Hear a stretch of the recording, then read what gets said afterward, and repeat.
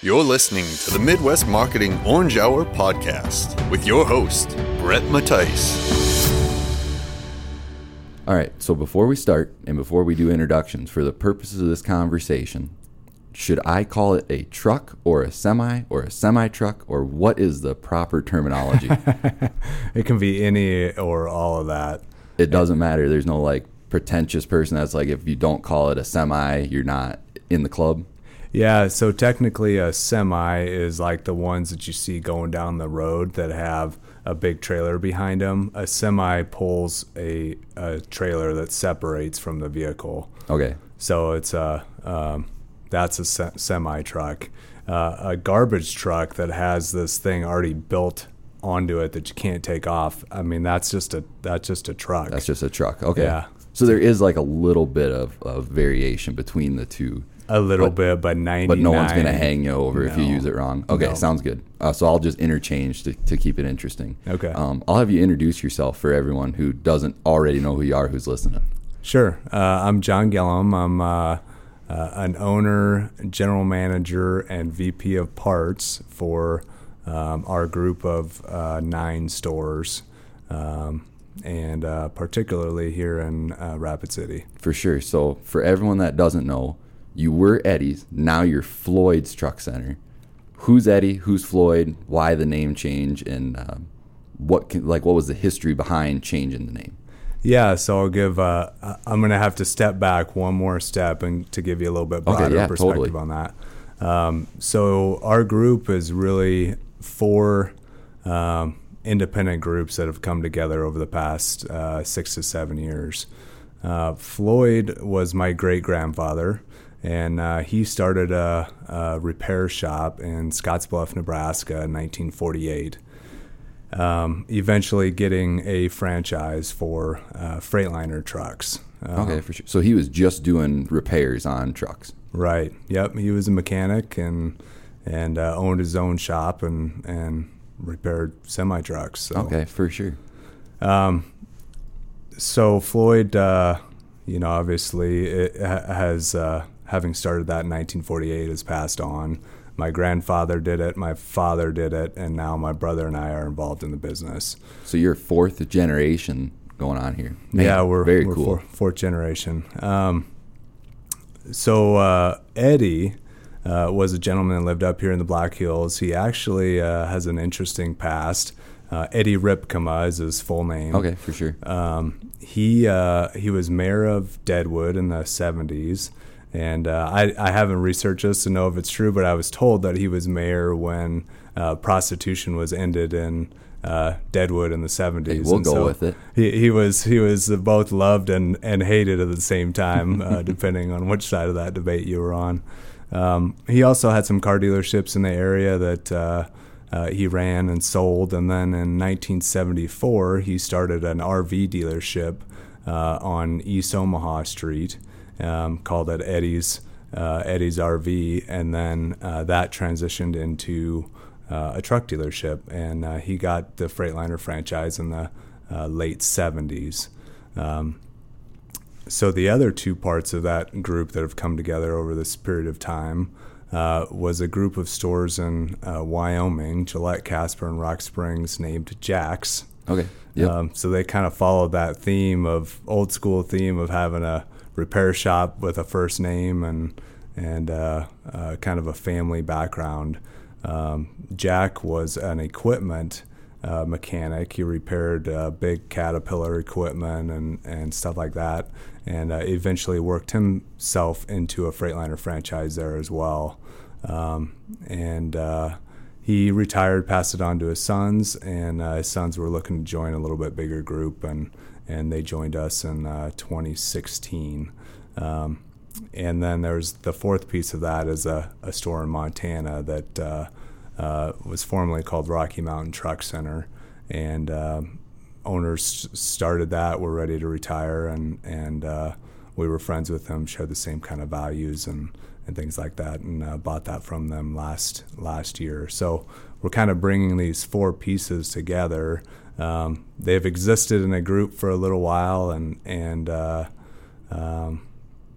we eventually decided for cohesiveness of our employees and our customers understanding what our group was and how we were tied together, we needed to come together under a single name. So. Yeah, which is super smart. How did Floyd's get the naming rights per se instead of Eddie's or Jack's?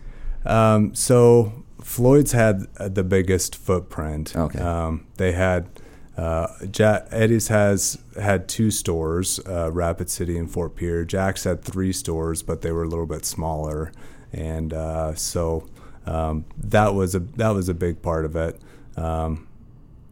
It's easy to say that he was the grandfather of me and my brother, and a great grandfather of me and my brother, and the grandfather of my dad. And maybe that played a role in it, but there was other business reasons to make that choice. Totally. We also like just that, we had 3 of them that were named after a first name, and we kind of wanted to keep that. Instead feeling. of going completely off the wall, a different direction. Right. Yeah. Hey, I'm not arguing. I like it a lot. Yeah. All right. So if you're stuck in an elevator with somebody and they're like, "What do you do at Floyd's? What is your elevator pitch?" Like, you tell them, "We do this." My basic elevator pitch is that we're a car dealership, but for semi-trucks. Okay. So we sell them new, we sell them used, we fix them, and we sell parts to people who want to fix their own. Okay, totally. Is there anything else that if maybe they're like going up a couple more floors, so you got a little more time that you'd get into with them? So we have a variety of different products at our different stores. Here in Rapid City, we sell a van called a Sprinter van, and most people don't know this, but Freightliner is owned by a German company called Daimler. Daimler also owns Mercedes-Benz. Okay. So Mercedes-Benz is a sister company of Freightliner, and the Sprinter van is a Mercedes product, but they do put a Freightliner badge on it for us, and so we sell that here. We sell Kubota tractors and lawnmowers and stuff like that in our Montana store. So we sell a host of different products that aren't necessarily big trucks. Okay. Yeah, it's not just the semi truck for sure. Right. Mm-hmm. Cool. So you said that Floyd way back in the 40s. Am I right? 1948. 1948. Yep. Okay. Mm-hmm. He got into with a Freightliner dealer. How did that? Was it just like he liked Freightliner? Do you know the history behind it, why he went with Freightliner, or was it just kind of they were the first to come to him? I don't know the real background on that. It's Freightliner has changed, and really all the trucking manufacturers over the years have changed. He actually started out as a white dealer, and white has been associated with different brands throughout the year. They kind of got bought and sold. They were part of Volvo for a period of time, so Volvo was kind of part of the products, and then they were part of Freightliner for a while, and so there was a whole bunch of stuff going on in the background, and I'm not sure how he ended up with Freightliner. I'm happy he did, because Freightliner's got a really strong brand name. They represent about 40% of the trucks on the road. Really, 40%? Mm-hmm. Man, that's a good chunk. It is a good chunk. Yeah, it's a good market share, and that just helps our business stay stable. You have all those trucks on the road. Absolutely. So if someone comes in, because you sell Freightliner, you obviously service Freightliner, Western Star, and then Sprinter vans. Uh-huh. If someone comes in with a Volvo or whatever different truck, are you going to service that, or are you going to send them somewhere else? Oh, we're happy to work on all brands. For sure, you're not just specialists. Is it fairly what am I trying to say here? Is it fairly similar between brands, or is it very different working on for your mechanics? So the newer engines have a lot of computer aspects to them, so that can be complicated, and there are certain things we can't do on, for instance, a new Peterbilt engine, just because we don't have access to the computer side of it. But other than that, there's a lot of similarities beyond the engine, and we've got guys that have worked on Peterbilts in the past and have come to us as employees, and so they know know their way around it. And if you walk in our shop on any given day, you might see 20% of the trucks in there are Freightliner or Western Star or Sprinter. The rest are going to be motorhomes or school buses or just other brands, Peterbilt, Volvo. We sometimes get some antique vehicles in there. There's a bank in town that has an old fire engine that they like to have in parades and stuff like that. We'll work on that. You'll see all kinds of things. I actually like that every morning. I walk through the shop and see what's in there. It could be 100 different things, and that's kind of fun to see. Yeah, I'm sure your service guys like that too, because it's not that same repetitive, like working on a Freightliner. It's like, oh, I'm working on an old fire truck today. So kind of interesting. So with Floyd's, the first thing that comes to mind is probably that semi truck. When you hear Floyd's Truck Center, people are thinking semis. We kind of brushed on it a little bit, but what other industries in the trucking world do you guys work on? So RVs are a big part of our business in the summertime. Oh, I'm sure. All the people that come into the state and into the area with their RVs need somewhere to get them fixed, and so we do that a lot during the summer. We also work with local school districts on their buses. Most of those are diesel powered, and they're it's right in our wheelhouse. Freightliner actually has a sister brand called Thomas Built that makes school buses, and City of Rapid City has bought some Thomas Built in the past, and so we'll work on about anything that moves. For sure. So this might be a tough one, but if I twisted your arm and made you split it up percentage wise, like how much time do you spend on Freightliners and that kind of commercial trucking industry, and how much do you spend on these other aspects? Oh, I'd say we're probably 75 to 80% on commercial trucking. Okay, so that is the main thing for sure. Yeah. You do get a little bit thrown in, but it's mostly that commercial trucking stuff. Right. Yep. Mm-hmm. Very cool. So when someone comes in to buy a truck, who's your main consumer? Not like individual consumers, but is it these large trucking companies, or do you ever just get like some random Joe Blow that comes in and is just individually wants to buy a semi? It's really a mix. The trucking industry has a component of it called an owner-operator, and those guys own their own trucks, and then they work with other companies to set up hauls. And these companies line up products for them to haul across the country or haul across the region, and these guys own their own trucks, and they're just individual guys, and they're entrepreneurs. They start their own business. They got to think about their expenses and their time on the road, and what kind of profit they can make hauling different products. So we have a customer base that are owner operators.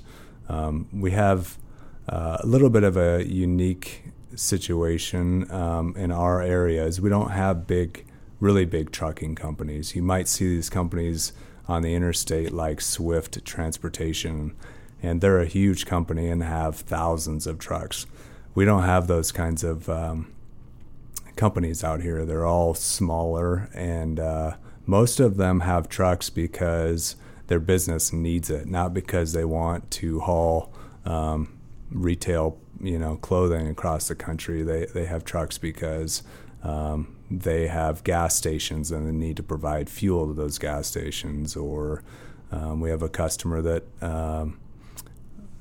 applies mag water to roads and helps keep dirt roads in good condition, and so he has trucks to haul that stuff around, and so those are the kinds of customers we have. They're what in the industry we call vocational customer, not like a long haul trucking company. Yeah. So why is it that we don't have the huge giant trucking? Is it just because of population size? We just don't have the population, or is there another aspect to why that doesn't exist? It's probably a mix of population, and you got to have products there to be sort of a hub to send stuff. So the hubs are on the ports, where we're getting stuff from China or Europe or whatever, and then there's a big hub there. There's lots of stuff to haul. Or like Salt Lake City is a big hub because of where it sits and the way that the traffic flows from those ports all kind of meet up in Salt Lake City, and then they have to get all those products have to get from Salt Lake City to Chicago and Dallas and wherever. So there's big trucking companies in Salt Lake City to haul all that stuff across the country, basically. Interesting. I had no idea. Salt Lake City is a hub just because location-wise. That's crazy. Yep. All right. I've always wondered this, too, is like Freightliner, do they come out with new models like every year, just like a traditional car dealership would? Like they come out with a new Chevy, whatever. Is that with semi-trucks, too? There's new models every single year? Yep. New model every year. A lot like cars, what you see on the outside might not change every year. I have a Toyota 4Runner, and I bought it in 2014. Still looks the same on the outside if you were to go buy a new one now, but every year they're changing stuff inside. Freightliner does the same. Okay, for sure. Do people get like real pumped like the new model is coming out, or is it not quite as big of a deal? It depends if you're in the market, maybe. Yeah, it depends how much you love trucks. Yeah, I guess so. And then the other one, maybe I'm totally off base because I'm not like as familiar with the trucking industry as you are, but I feel like trucks are always named like the Freightliner 490 SFP. It's like, why don't they just call it like the Timberline? Like, why don't they just give it like a catchy name? Some cool name. Exactly. Sounds tough. And, exactly. Yeah. Some of them do. The main Freightliner product is called the Cascadia. Okay, so yeah, that's got the catchy name. Yeah, so some of them kind of have a catchy name. Other ones are boring, like you said. They're numbers, and I don't know why they do that. Yeah. All right. Yeah, I was just always wondered that. It's like because all cars, you never see like a pickup driving down the street. It's always like the whatever. I guess Ford F-150. Yeah, F-150. Yeah, maybe I'm just way off base. But anyway, we're gonna take a little breather, and then we'll come back and kind of switch gears into the future of what we're looking at with the trucking industry. Okay, perfect. Hey guys and gals, it's Bret Matice, the host of the Midwest Marketing Podcast. I need you to do me a favor really, really quick. I promise you it won't take long. However you're listening to this here podcast, go on to iTunes, Stitcher, maybe you're just on our website, whatever it is, go give us a 5-star rating. See those stars? There's going to be 5 of them. Just go to the one furthest on the right-hand side, click that one. Maybe write a few quick, nice words about us. Unless you don't like us very much, then don't write anything at all. Thanks a lot. I appreciate it. Let's get back to listening. All right, before we start talking about self-driving semis and electric cars and all this good stuff, can you touch on just briefly, or as long as you want, I guess we don't need to be that brief, about your elite certified support dealership? I think I mixed those words around, but you touch on what that is and how you guys got to be one of those. Yeah, elite support certified. Okay, yeah, mix the last two around. Elite support is a program through Freightliner and Western Star that has, I think there's 137 items. It's a checklist of items, and some of them are basic cleanliness, having our shop clean and organized, our tools organized, that type of thing. And some of them are in-depth process requirements. We have to have processes to help customers reach their goals, which they're at our dealership because they need something, whether it's they need help purchasing a truck, which can be a really complicated thing. There's thousands and thousands of options for a truck depending on what you're going to use it for, and so our job is to help guide a customer into the best choice for a truck. And they're pretty much all custom ordered. I mean, it's interesting that way. Or on the service side, if we're fixing their truck, they're using that for a job. It's a tool for them, and they're not making money if that tool is sitting in our shop. So our goal is to get them in and out as fast as we can, and keep them informed along the way. So Elite Support was set up by Freightliner with the help of dealers to really increase our level of customer service to a new standard, and it's been a really good thing. We're always on the continuous improvement It's kind of a key word or a word a lot of people use, but we take it pretty seriously that we're trying to get better every day, and help our customers get in and out of our shop faster and build better trucks. So that's really what it is. And so every year we go through this checklist with Freightliner of 137 items and make sure that we're doing that. And then we look at our continuous improvement efforts throughout the year, what we've done to get better from last year to this year. For sure. So do you have to get 100%? Do you have to hit 137 of 137 to be certified? Yeah, we do. You got to be 100%. I did a little research. I was going to see if you're going to humble brag about your guys' self, but I'll do it for you since you didn't. I went on the Freightliner site, and you're 2 of 3. The Rapid City store in Fort Pierre, you're 2 of 3 in all of South Dakota. So there's one in Sioux Falls, I believe, but otherwise you're making up 66.66% of certified dealers, which is pretty cool. Yeah, thank you. Yeah, totally. All right, let's talk about self-driving semis. Is it plausible that this is like a future that this is going towards, or is it just kind of like a pipe dream?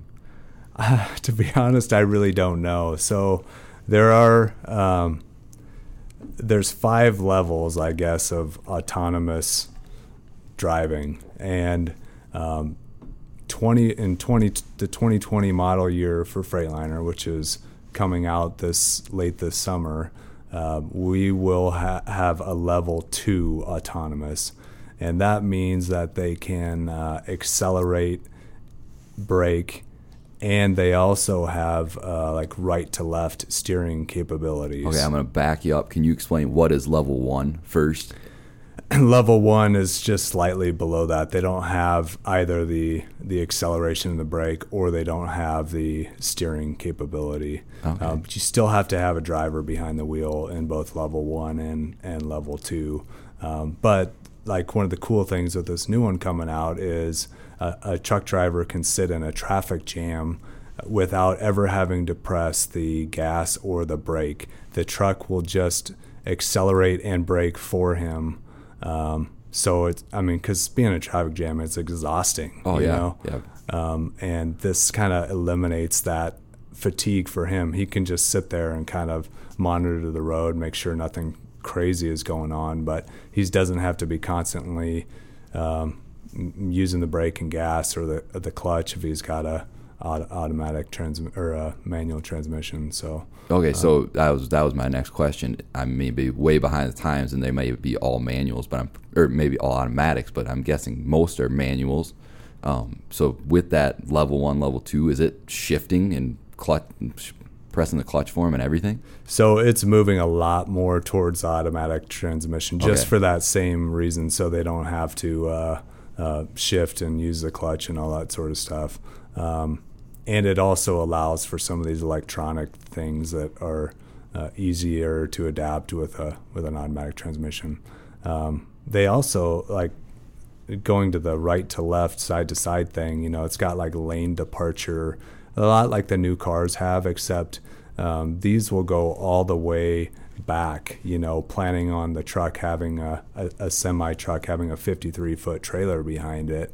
And so they get warnings and lights and stuff if they're swerving or they've got somebody in their blind spot. It helps that, so for safety and all of that stuff. Totally. So Freightliner's gonna be level 2 this year. What 3, 4, 5? When do we become like don't even need a driver in the seat if he doesn't want to be? So 3, 4, and 5 are supposed to be all no driver really in the seat. Freightliner says that they will skip level 3 and go straight to level 4, which level 3 can ask for a driver. It's weird. It says no driver in the seat, but they can at times when there's certain situations they would require a driver there. But level 4 is no driver. Like he can just be in the loft taking a nap if he wanted to be. I'd feel uncomfortable myself, but I would too. But yeah, that's a scenario, but only in certain situations. So I think what will happen is they'll look towards highways, interstates would be the prime spot. They have all these interstates mapped out, and then the driver can get on the interstate, and then the truck can go on its own from there. That would be my guess is how that'll work.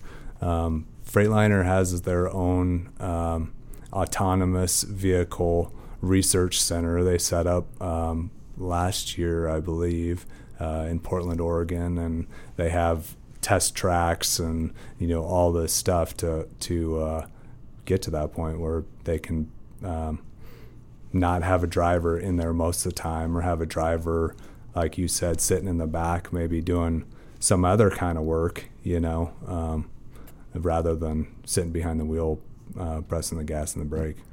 There's like people in the trucking industry, are they excited about that, or are they like not so excited because maybe like the truck drivers might lose some jobs because they might not even need to be there? Like, what's the general feeling about self-driving trucks? I think it goes both ways depending on if you're a driver or if you're an owner of trucks. That's finding drivers is a real challenge for trucking companies. There's just not a lot of drivers out there, and right now you have to be 21 to even get your commercial driver's license. And by the time somebody's 21, they've come out of high school, they've made some decisions with their life and their career, and unless something happens, they're probably not coming back to be a truck driver, And so there's been a shortage for years and years of drivers, and that hinders not only those particular businesses, but it hinders the economy a little bit. Some of the interesting tidbits or facts about trucks and South Dakota in particular are I think 85% of communities in South Dakota rely solely on trucks to bring food and goods into their community. So they don't have another way to get food in their grocery store or clothes at the local JCPenney's or whatever. It has to come on a truck, and every time that costs a little bit more, those things go up in price. Milk goes up in price, or shirts go up in price or whatever. So yeah, totally. I'm actually shocked it's not more than 85%. It seems like, where else are we getting our stuff from? It's all trucking for the most part. It really is. Yeah, there's a lot of trucks on the road. There's no doubt. Totally. I know people, they get real mad when they got to pass them on the interstate, but when you hear that stat, it's like, well, I guess I'll deal with it. Mm-hmm. Yeah. So, all right. So self-driving vehicles, how about electric semis, like electric cars? Is that are we going to not have diesel pumps anymore in 20 years? We'll have to see what happens in 20 years. There's a couple big obstacles to the electric vehicles and electric trucks in particular, and one is just the power.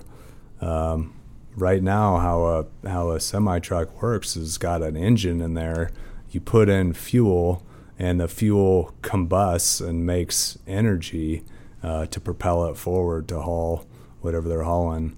When an electric vehicle, if they would have a giant battery in there that stores energy, but the energy would have to be created at a power plant somewhere, sent through a transmission line, and then charged into that battery.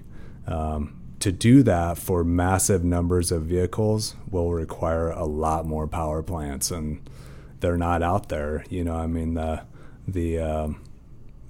energy that a big truck requires for a battery charge is a lot. Yeah, it's not the little dinky Toyota Prius looking vehicle that runs on electricity. That's a lot more energy going into that big semi truck. Yeah, they're hauling 80, 100,000 or more pounds depending on what they're doing, and so there would need to be a lot more energy in the world right now if electric trucks really took off, and let's say 20% of trucks were replaced with electric trucks. There wouldn't be enough energy from power plants to supply those trucks.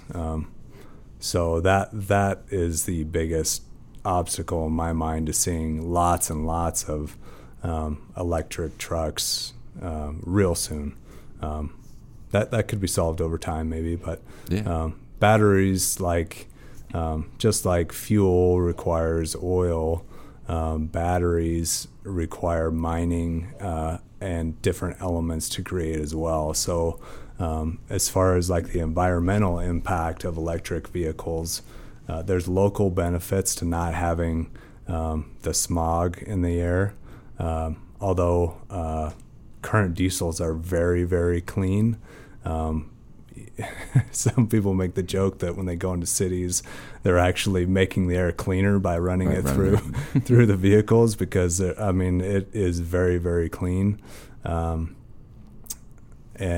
you still need you may not have oil exploration, but you need cobalt and nickel and copper and all these other things to make batteries, which when they are done, the batteries run out, they're waste items and highly toxic waste items. So I don't know. I'm a little bit mixed on the environmental stuff, although there is local benefits. It's quieter and it doesn't have the smog in the air for like a big city. If you're in New York City, that they could use every reduction in smoke coming out of tailpipe, as they could get. So yeah, for sure.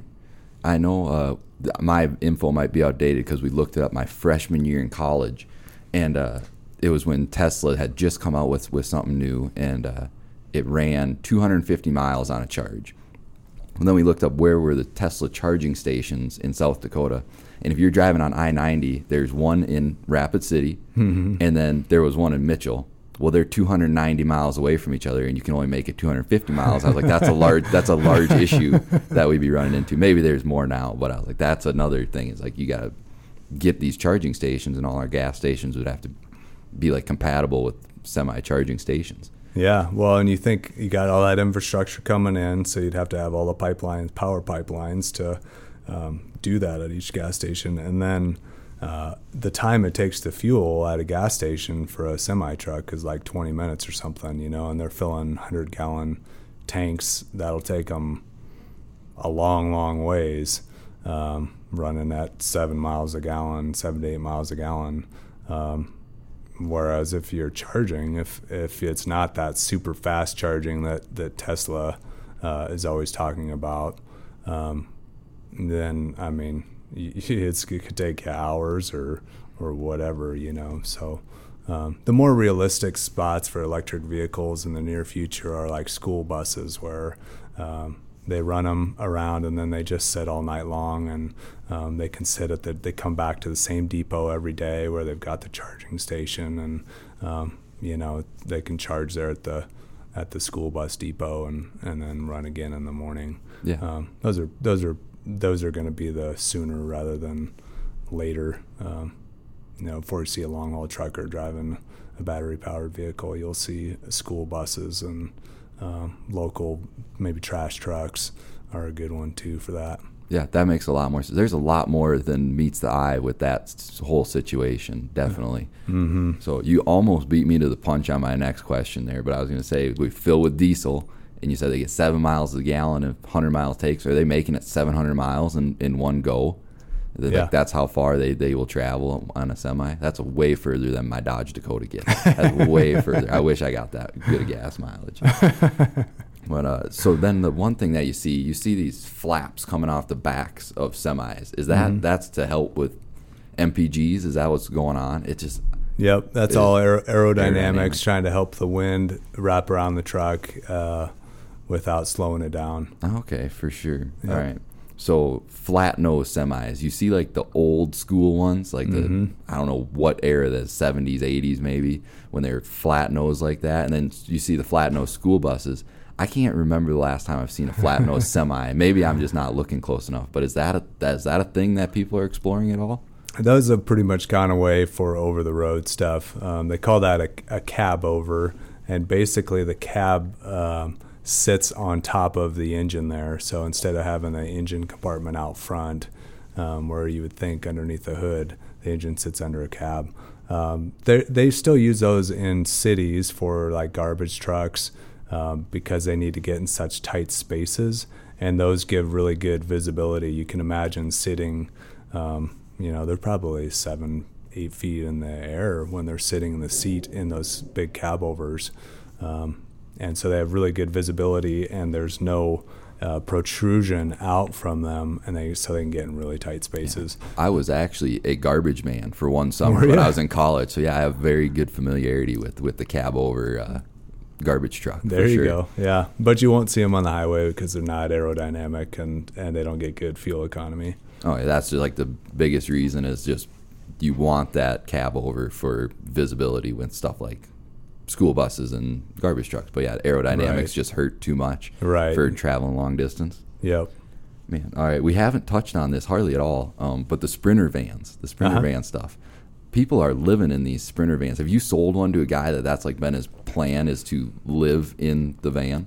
I don't think we've sold any to somebody who's going to live in it, although we've had some customers that have bought them and converted them into vans that they do extended trips in. We had one guy here in Rapid that bought it, and he likes to surf, and basically he turned it into a vehicle that he could go down to Mexico for months at a time and stay on the beach and have his surfboard in the back and that kind of thing. So yeah, that's a real thing. People really do that. We have people show up that need them fixed that are doing that. Had a guy that's got I think it's just a Facebook social group that is all about van life, and he and his wife live in the van, and they spent a couple of days at our dealership as we were waiting for some parts and getting their vehicle fixed. But I know the most famous rock climber in the world right now, Alex Honnold. I don't know if you've seen his film, that Free Solo, which is a crazy good movie. If any listeners haven't seen it, Free Solo. It's about the guy that climbs El Capitan in Yosemite. But yeah, he lives in his van. He's just hanging out in his van all the time, which is, I don't know if I'd be able to do it. It seems a little tight. I got a lot of stuff. But yeah, that's very cool. I guess as we kind of wrap it up here, if there's anything that I haven't mentioned or you wanted to touch on before we sign off, now is the time to do it. I really don't have a lot. I was excited that you invited me here to talk a little bit about our business. It was nice doing that today. As our group of 9 stores changes all to Floyd stores, we're kind of working to get that word out a little bit and let our customers know that we're all associated and here to help them when they need it. So this will be recorded and then posted later, but at the date of recording, this is like today is the last day of Eddie's, correct? Or is this the day that this is the transition is right now? Yeah, today is the last day. On June 1st, we'll be picking up the phone as Floyd's Truck Center. So we got you right in the transition period here. Very cool. It's just awkward position. For sure. Well, I guess I got nothing more to say. Thanks for coming on. We really appreciate it, and I think people will enjoy listening to it. Thanks for having me. Yeah, totally. Thanks for tuning in, guys.